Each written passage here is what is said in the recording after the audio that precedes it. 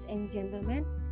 Welcome to Let's Talk, the show that talks about everything about the world of education.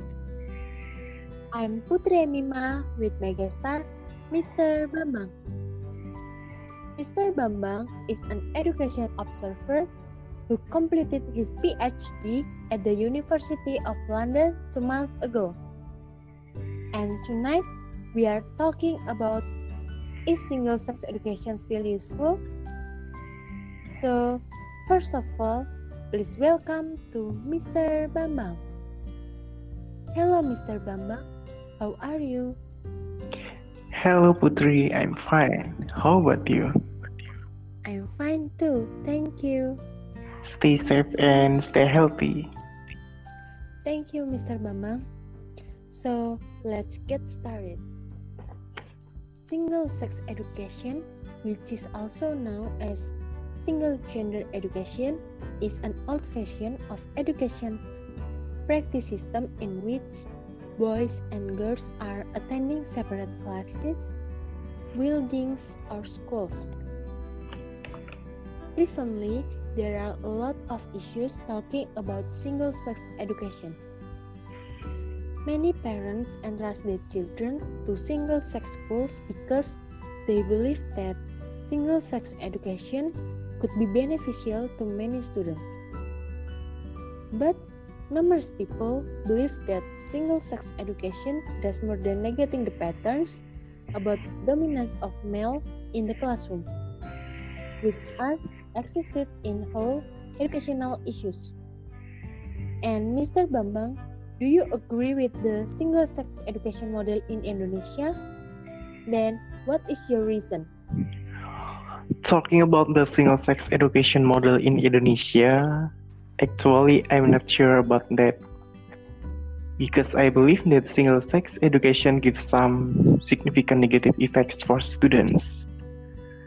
Single-sex school does not really prepare students for adult workplace and social maturity. The negative impacts include less diversity and less social maturity. In the aspect of fostering social relationship, why do you think that students who study in single-sex education will have less diversity? The classroom environment is a place where represents about the real world, and we live in a society when genders are not kept separately from one another. Less diversity in the classroom will make students only have little opportunity to enhance communication skills.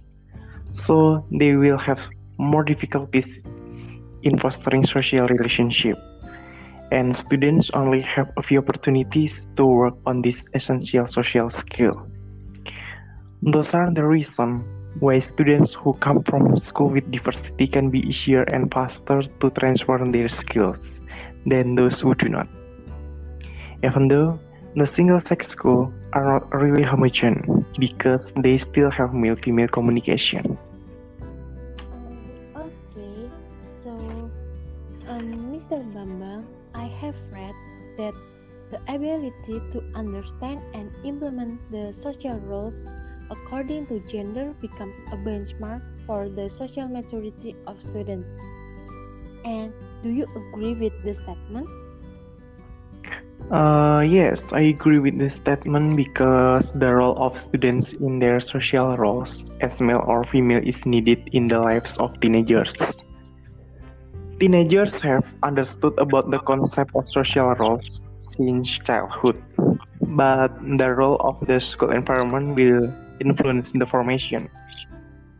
Students who study in single-sex education will be faced with a school environment that makes their role blur and will be a challenge for them.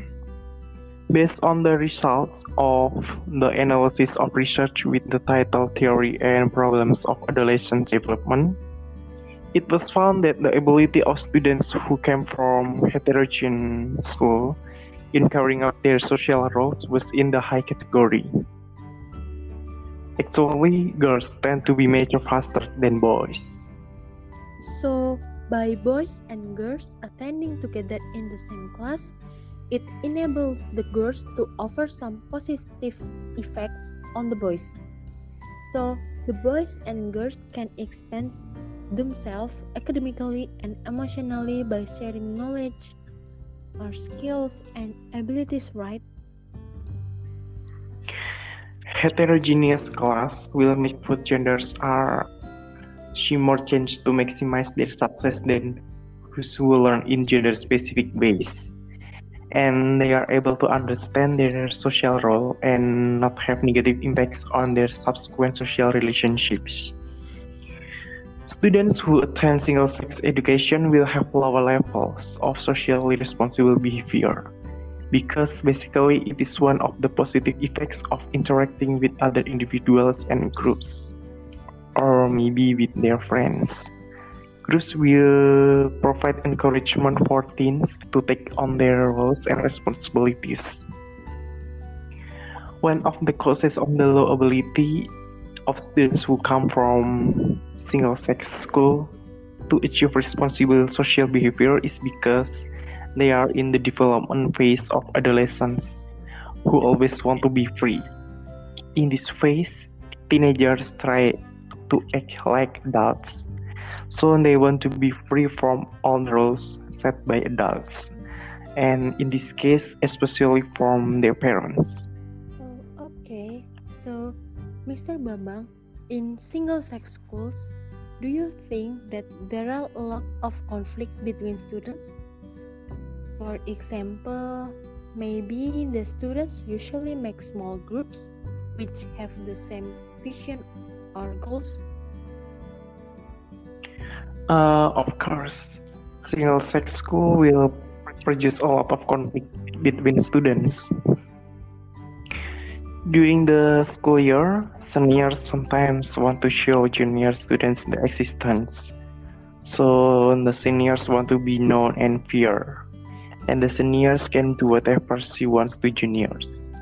Okay, then do you think there are still more limitations of studying in single-sex schools? Yeah, there are still more limitations of studying in single-sex school. Oh, The students in single-sex schools usually do not care so much about themselves. For example, I think they come to school with unkempt hair, do not wear perfume, go to school we didn't think about in the morning became a habit, right? oh, right. Okay. So besides that, the school became very boring because there are no friends in the other sex that can become a support system. Yes, yes.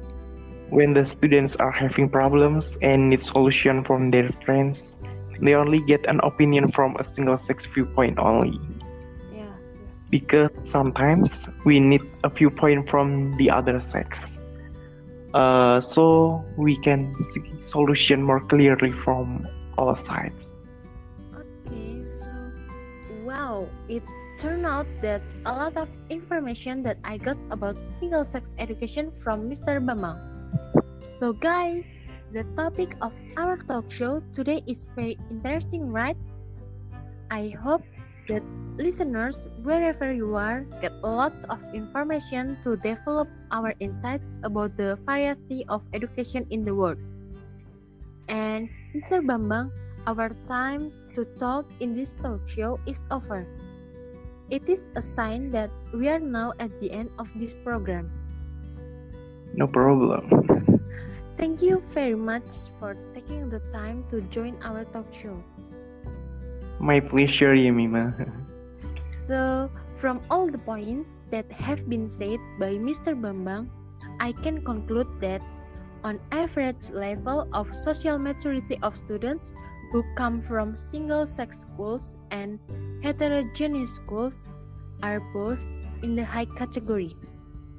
But the social maturity of students who come from heterogeneous schools has higher social maturity compared to social maturity of students who come from single-sex schools.